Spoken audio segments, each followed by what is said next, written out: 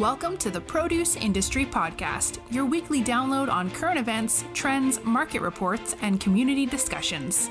Join us each week from Tampa, Florida, as we cover all aspects of the produce supply chain industry. Ladies and gentlemen, here's your host, Patrick Kelly. Hey, produce people, welcome back to the Produce Industry Podcast. I'm your host, Patrick Kelly, also known as Lil Citrus, coming to you live from Tampa, Florida. Today is February 12th, 2024, and we are just blowing and going through the first 2 months of 2024, everyone. I mean, seriously, how is your year going for you so far? Now, a couple announcements before we get started, everyone. SEPC's Southern Exposure is less than 30 days away right here in Tampa, Florida. That's right, the Tampa Bay area. We've got some fun stuff happening just right before SEPC. So if you know about the in-person networking event that we are hosting, we are bringing the virtual networking hour to life. That's right before SEPC. I'm excited to join SEPC at Southern Exposure in Tampa at the Tampa Convention Center. Learn, engage, network, and be part of this big produce community. And don't forget, at the end of the month, Leap Day, February 29th, we are having our virtual networking hour from 2 p.m. Eastern Standard Time to 3 p.m. Eastern Standard Time. Now, we have Robert Gunther coming on, and we are going to talk all about the Farm Bill, get you educated on what you need to know to make informed decisions for your business.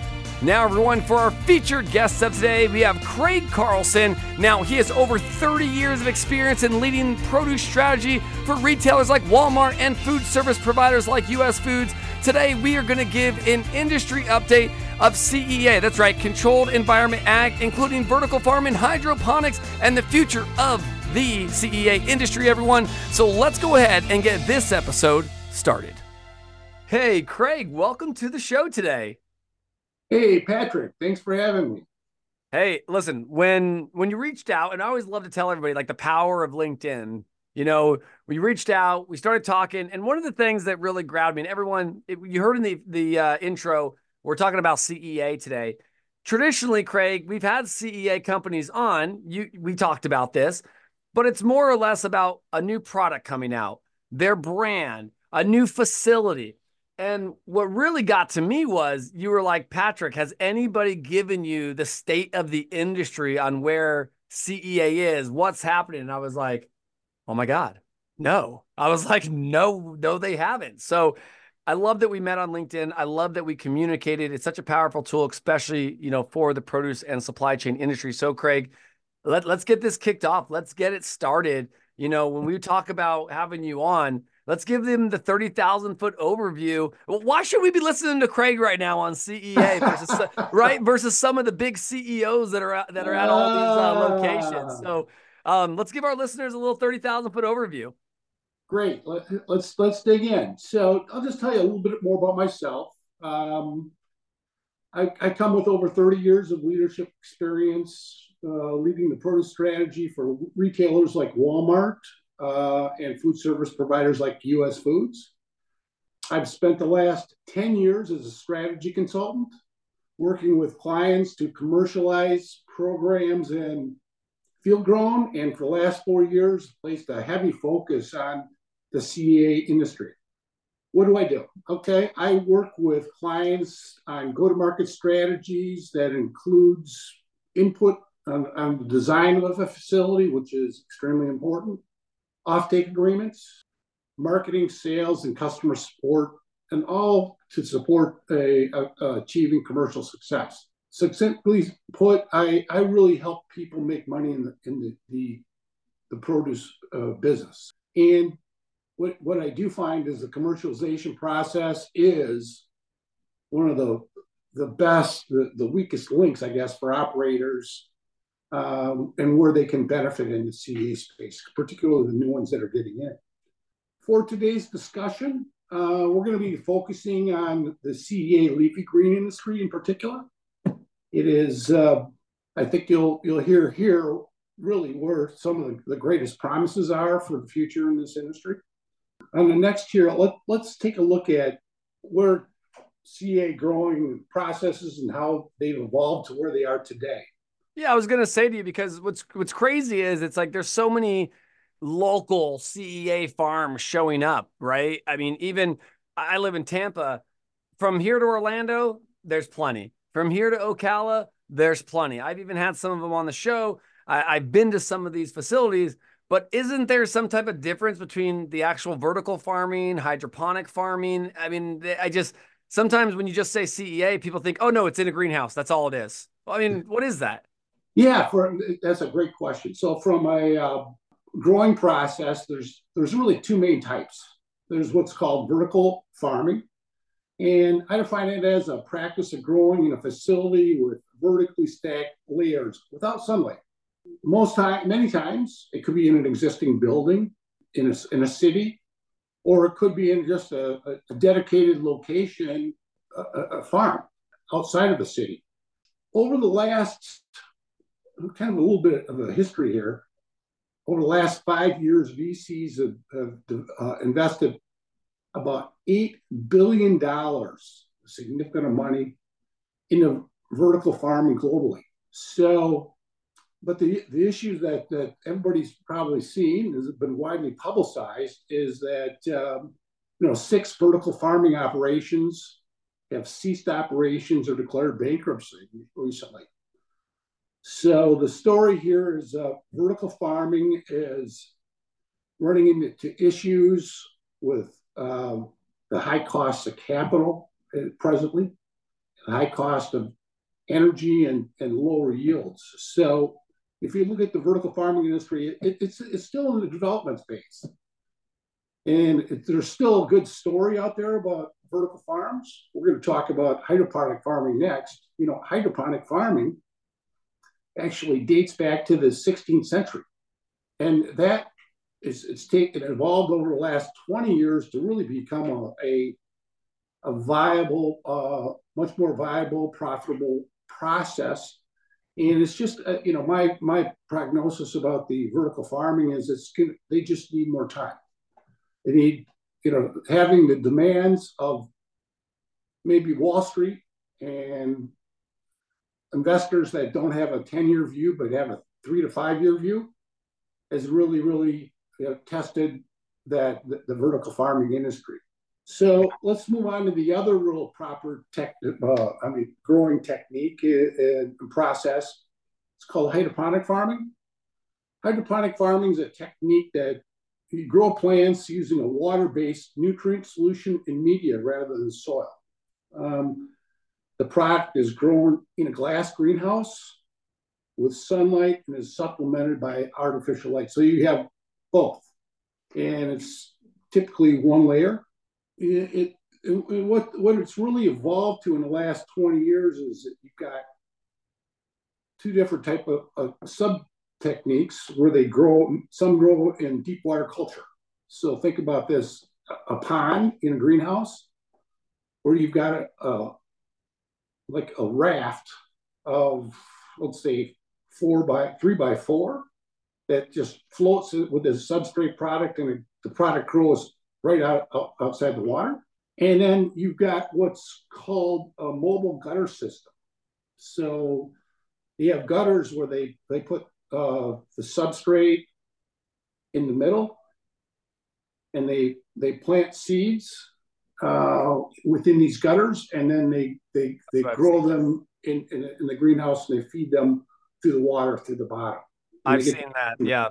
And that I've been to, on my YouTube channel, I have 2 different videos. I have The Village is Grown, which is in Ocala, Florida, which they've got vertical farming where it's just stacked and stacked layers of soil with microgreens. And then there's also I went to Green Life Farms in Lake Fort Worth, and theirs was all hydroponic. So just like what you said, it's like it starts all the way in the back, right? That just their seeds. And then as it goes through the months all the way to the front, you see the sprout, but they are literally on a pond, like you're saying. You were literally just on, it's like a life raft of microgreens or baby arugula. That's what it was. So I kind of have an idea now.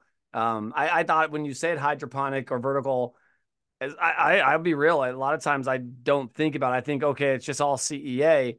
Even if they had the water systems, I wouldn't say, oh, that's hydroponic. I would just say, oh, that's CEA. But knowing and understanding the difference of that vertical farm is the platform with artificial light versus the hydroponic farming, that's the seed going through the water with some light coming in from the greenhouse. Am I correct? I mean, you're having Yeah. some light coming in. It's not all Yeah. artificial light. Correct. Okay. All right.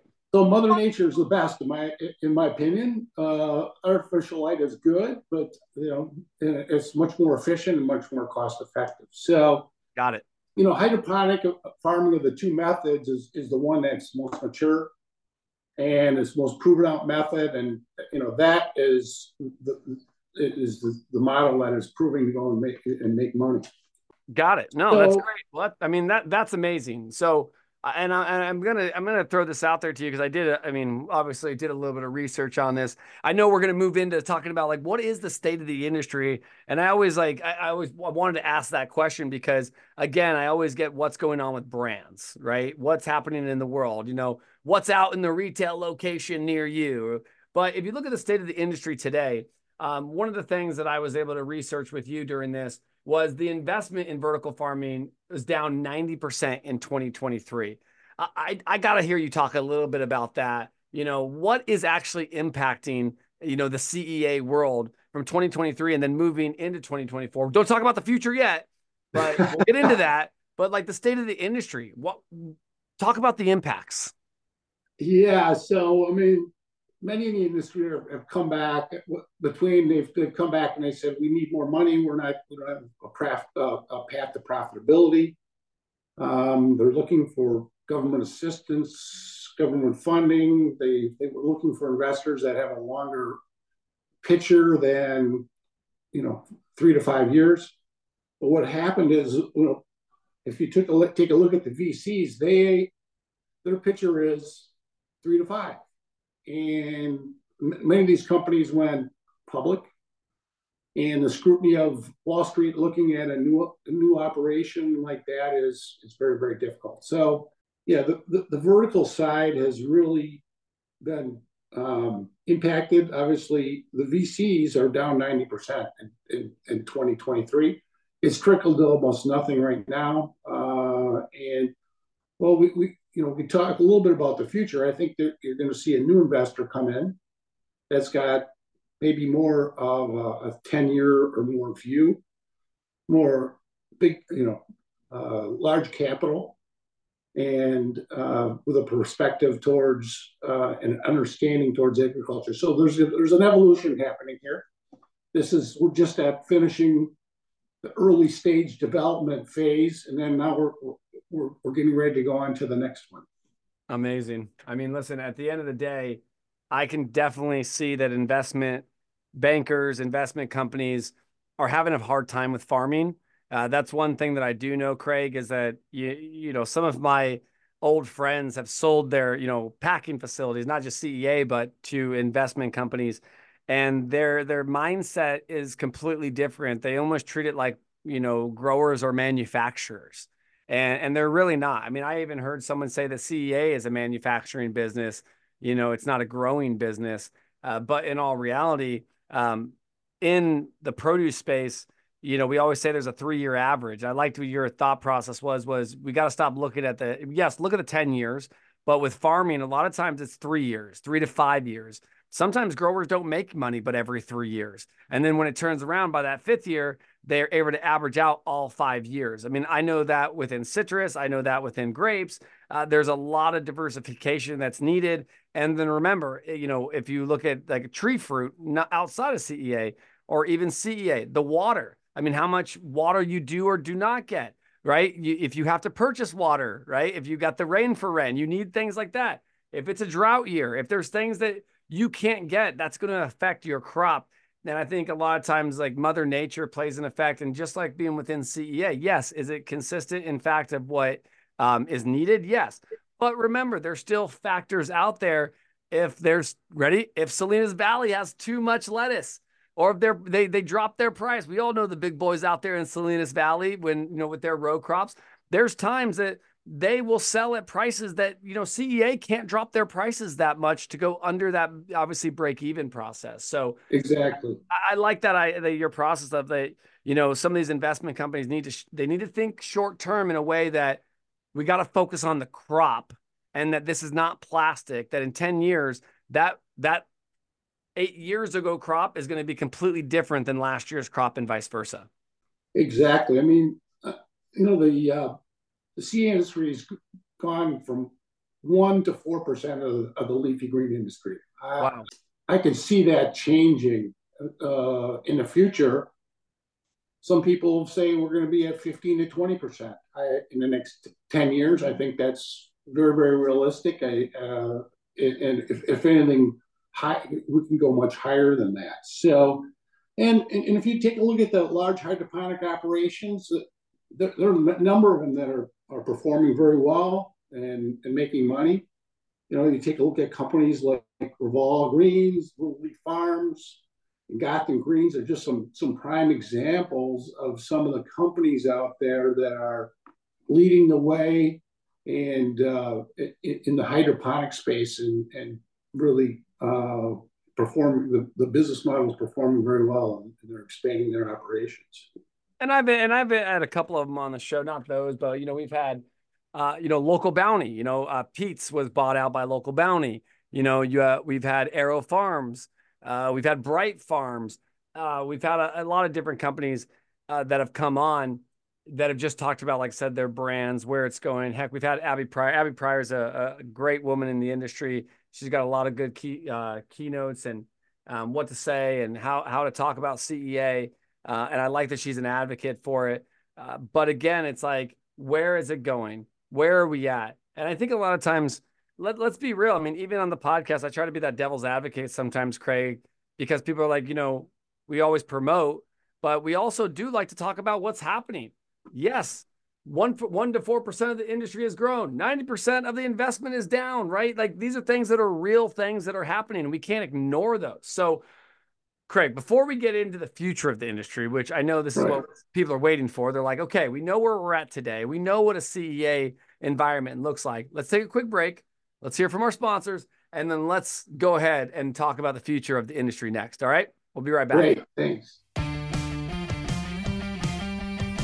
I love grapes. Whoa, what's this? Dude, that's a snack with impact. Wait, what? Sunrays. They are the snack with impact. All their grapes and mandarins are certified, sustainably grown, so the planet and people are being taken care of. And they make a donation to save the children with every package packed, so kids can thrive around the world. No way. So every time I have Sunrays grape or mandarin, I'm making the world a better place? Duh! That's why they call it the snack with impact.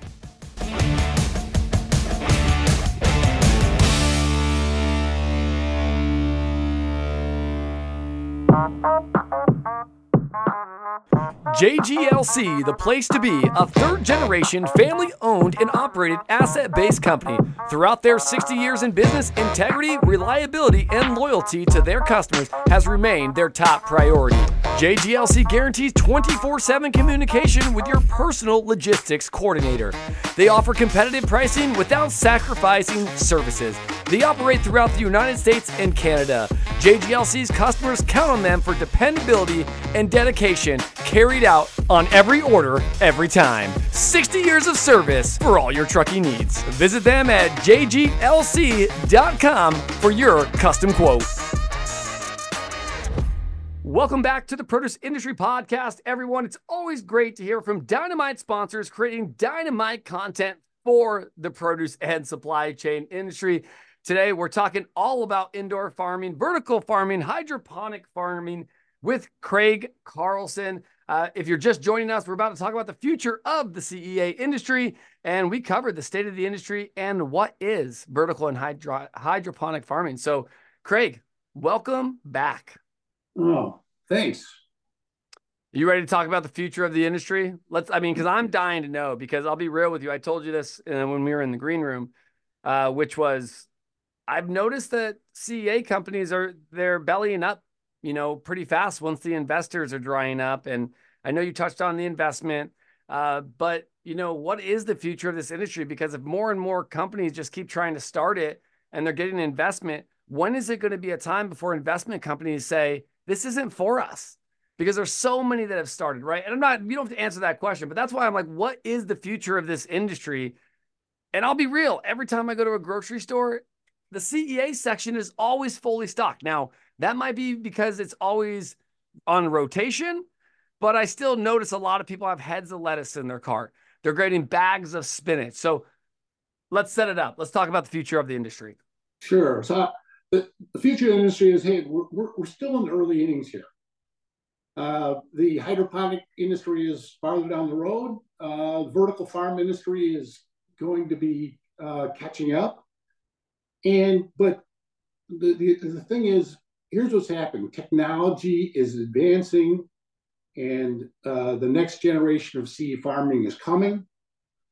First, current operations are continuing to increase their competitiveness. There are industry studies that show yields doubling and the cost of production going down 40% over the last 10 years.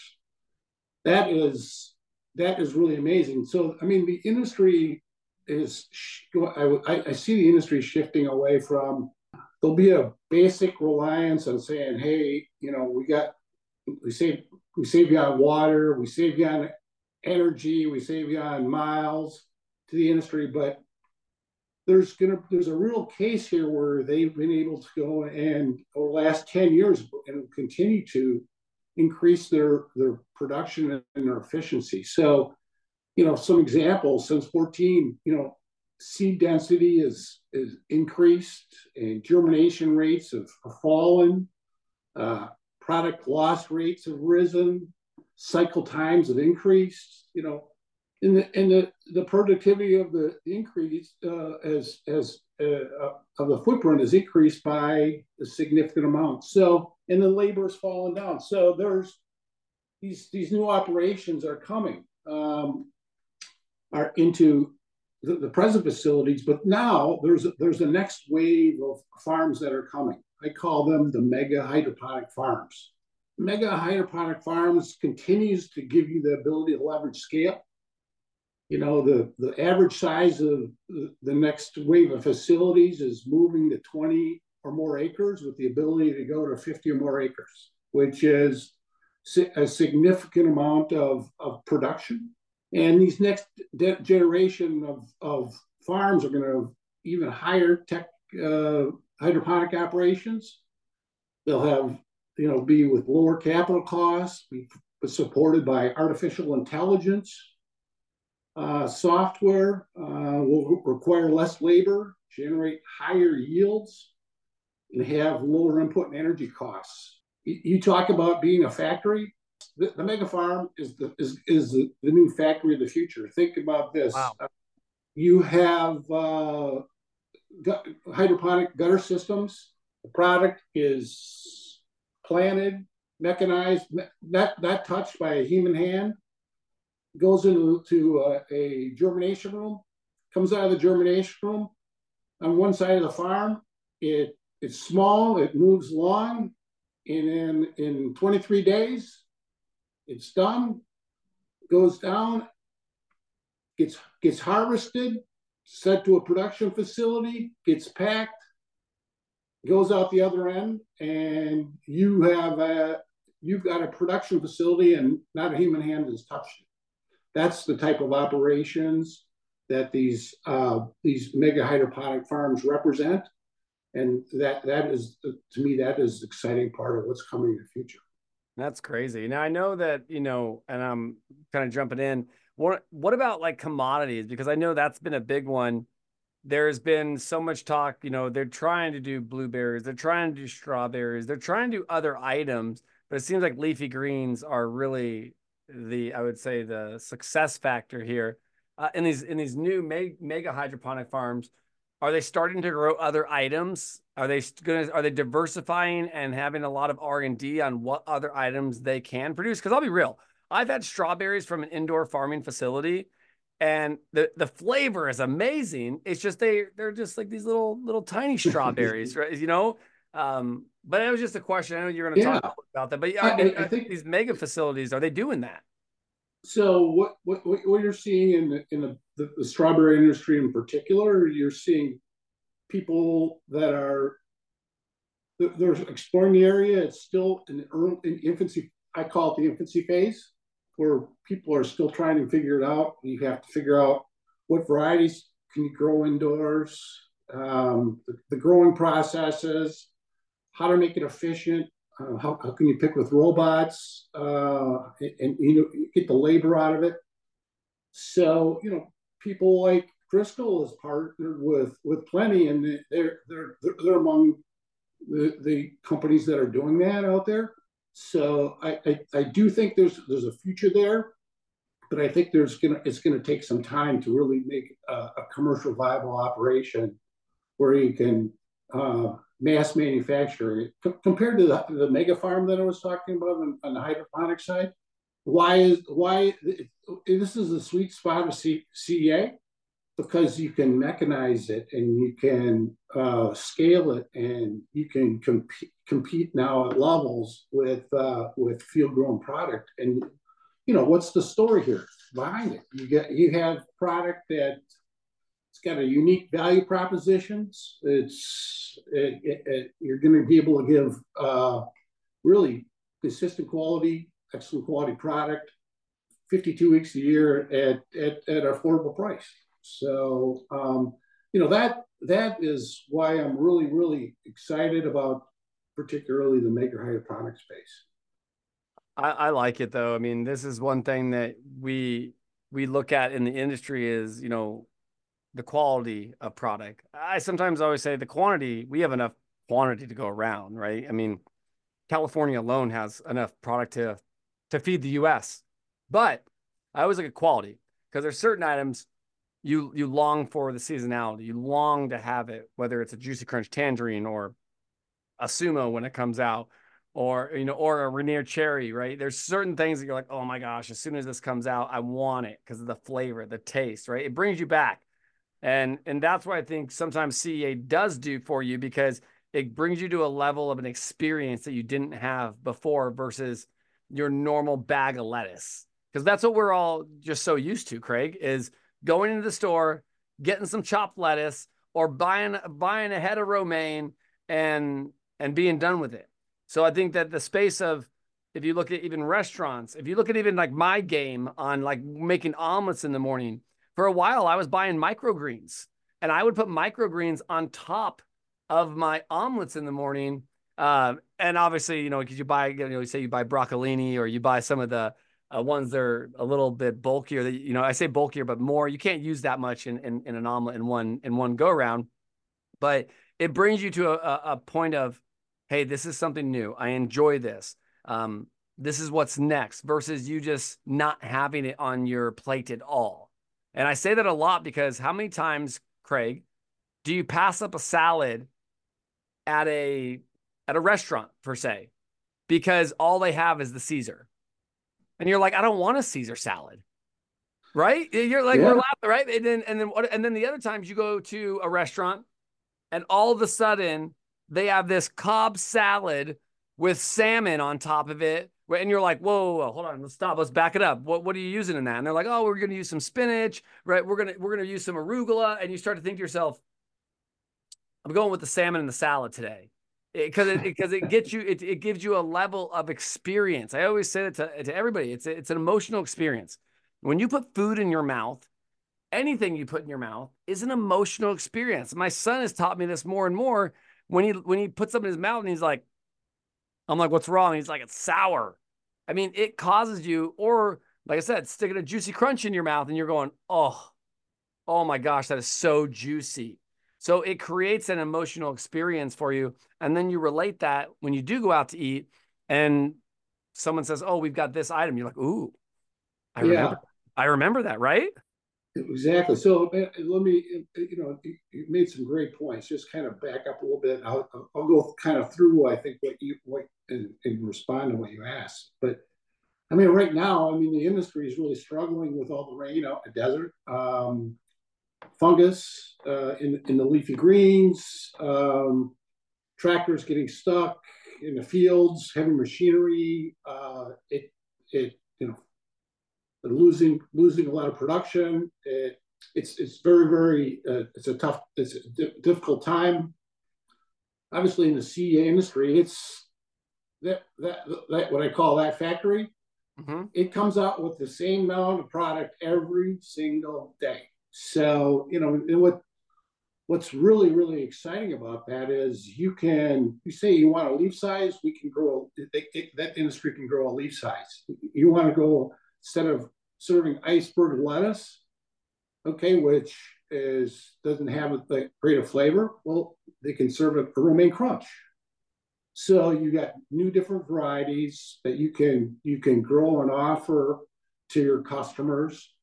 And by the way, romaine crunch holds up well underneath heat and salad dressing, and really is fluffy on the plate, which really the chefs really, really like. So that's the nice part about the industry, is you can grow unique varieties of items and bring them into the marketplace that truly have superior use and taste, and they're consistent all the time, and they're available all the time. And that's what it's about. One thing I did learn from Abby Pryor of Bright Farms, she always told me it's not about what you put on top of the salad. It's what you put underneath that makes the salad. Because again, right, we can put bacon bits, cheese, dressing, cranberries, walnuts, egg, right? And then we just never even know what's on the bottom. We really don't. But if we put something good on the bottom, and I know, they had that Sunny Crunch, but if you put some of that Sunny Crunch, or you put some arugula, or you put some spinach. That's one thing I told my wife. I was like, I just don't like one salad anymore, one leaf, right? I want multiple within my salad. So it's like what you put on the bottom will really get you thinking of what you want to put on the top of your salad. That I think was key to me, because a lot of times I was always thinking what to put on top of my salad. Like, what am I going to put on top? What am I going to put on top? Now I more focus on what leaves do I want to put in the salad. And my wife said this to me the other day. We were cooking one of our HelloFresh meals, and it was kale only. And I was like, I don't want that. She goes, why? I'm like, because one, kale's really hard and crunchy. I said, and I don't want that for lunch. I said, and she's like, well, I think we have some spinach, and I think we have a couple other. So I was like, let's do this. I go, whatever it tells you to put in for kale, put a quarter of that, and then a quarter of spinach, and then some arugula. And she was like, got it. So we kind of mixed up the recipe on what was on the bottom. And then we had protein, which was some chicken in there. But again, it's what's on the bottom that really makes the salad. Yeah, and in this industry, you're seeing people are getting involved in different companies are getting involved in kits and various blends, trying to create a better salad experience. I foresee that these CEA industry is going to be more of salad companies than growing. The focus is going to shift, right? The focus is everything you hear about is growing. Now it's going to switch over to the consumer. How can you, I think I take a step back here and I take a look at what happened to the organic industry. 100%. Yeah. So the organic industry, I go back to when that was before there was USDA certification. It was a little bit of a Wild West. Everybody was doing different things, and there wasn't really one standard. Well, when that certification, and there was one standard that they could get behind, the USDA certification, mm-hmm. The industry, look at where the industry is today. It's a maturing category. It's established. It's 12 or more percent of the business. Some retailers, it's over 20% of their business. And it really has come into its own. And I think there's an opportunity in the CEA space to get behind some basic standards. We've got in the CEA area, there's called the CEA Alliance, which Tom Stencil is the executive director of. And I know he's doing a lot of work on Capitol Hill, and he's been doing a lot of work with food safety to standardize the CEA industry practices. And I think he's just touching the tip of the iceberg for what can do for the future of, as we talk about the future of CEA, particularly leafy greens. Oh, we need people to advocate for the industry. I thought Tom was going to finally retire. We get a lot of that. We get a lot of guys that they retire from their corporate jobs and then they start consulting agencies.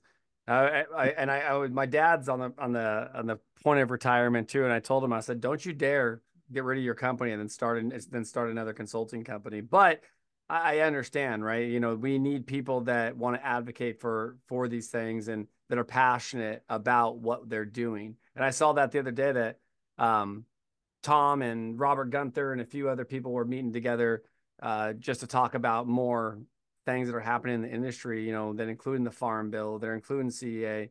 So there's a lot going on in these spaces. And I think that they are still new.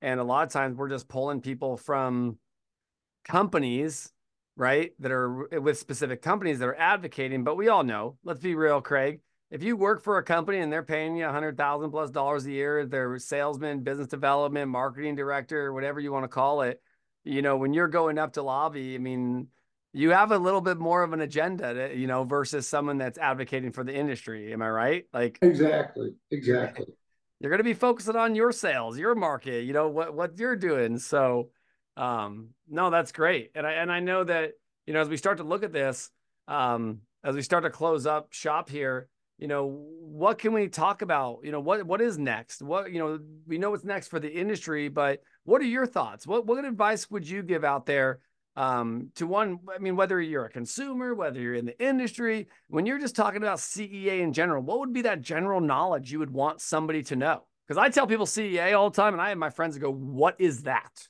I have to explain it. Controlled environment ag, and they're like, "Oh, got it, yeah, like a greenhouse." And even that, and being in the industry, I stopped saying CEA anymore because people are like, "Huh? So what would be that couple of things that you want, you know, our listeners to know?" Yeah, do your homework. Like anything, in this space, consultants are very valuable. They can take your knowledge, skill levels to a new level. And you know, there's a tremendous amount of technology out there and business developers, particularly out of the Netherlands, that they build these projects. They've got the expertise. You have to get the right partners, listen to them.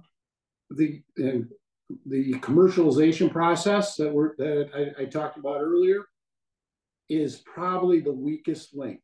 And don't start the commercialization process after you built your facility. Start before you even sign do an agreement and meet with people. Figure out what you want to do.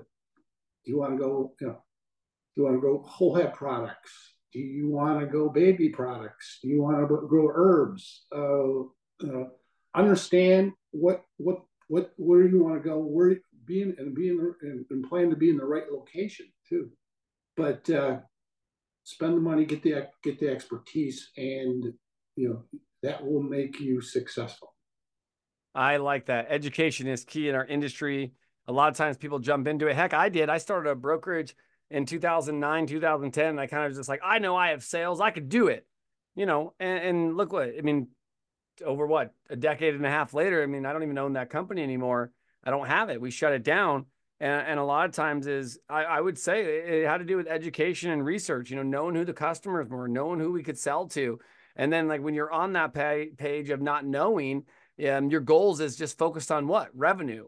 Because you're like in survival mode of, I just got to bring revenue in. I got to bring revenue. I got to sell this product. And then to your point, like I said, if you don't have the education, if you don't have the consultants that have been in here, you might be walking into a landmine.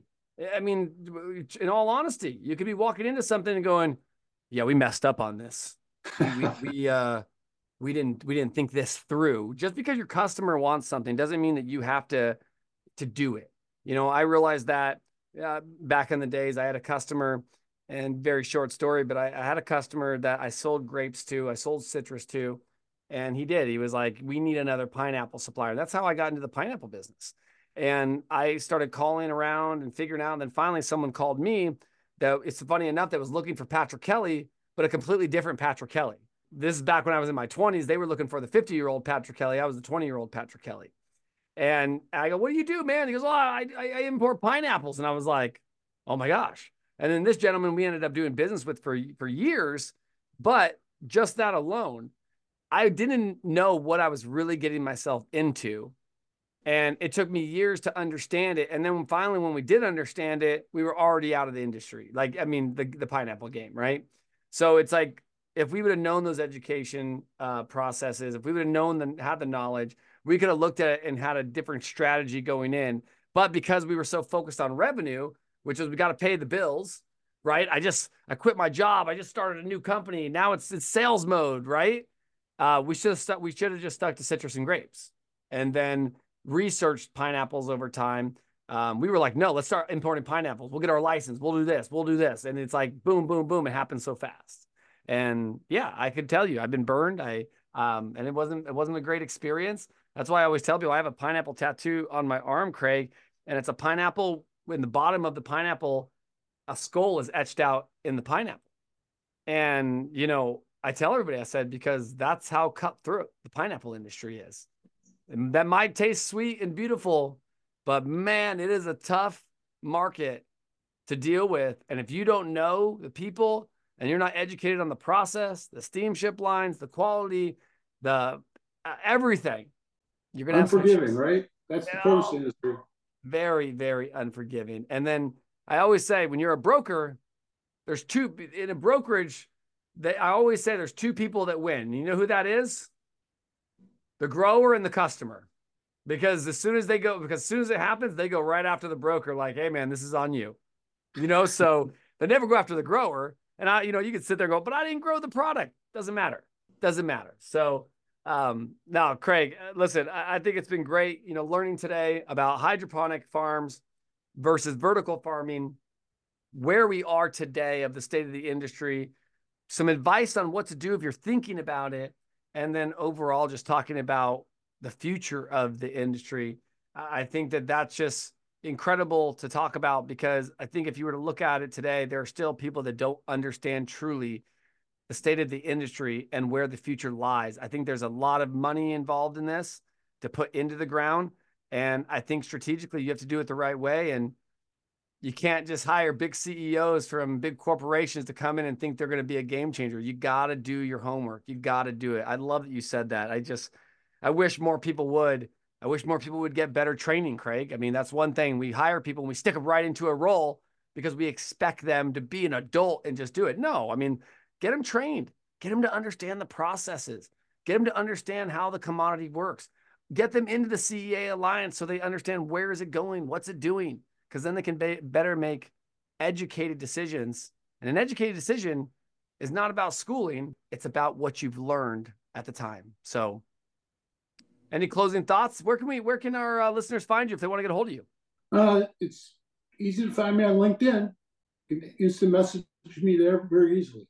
Yeah, that's where we met. Craig Carlson on LinkedIn. You'll find him because he's all about CEA. He's a consultant, everybody.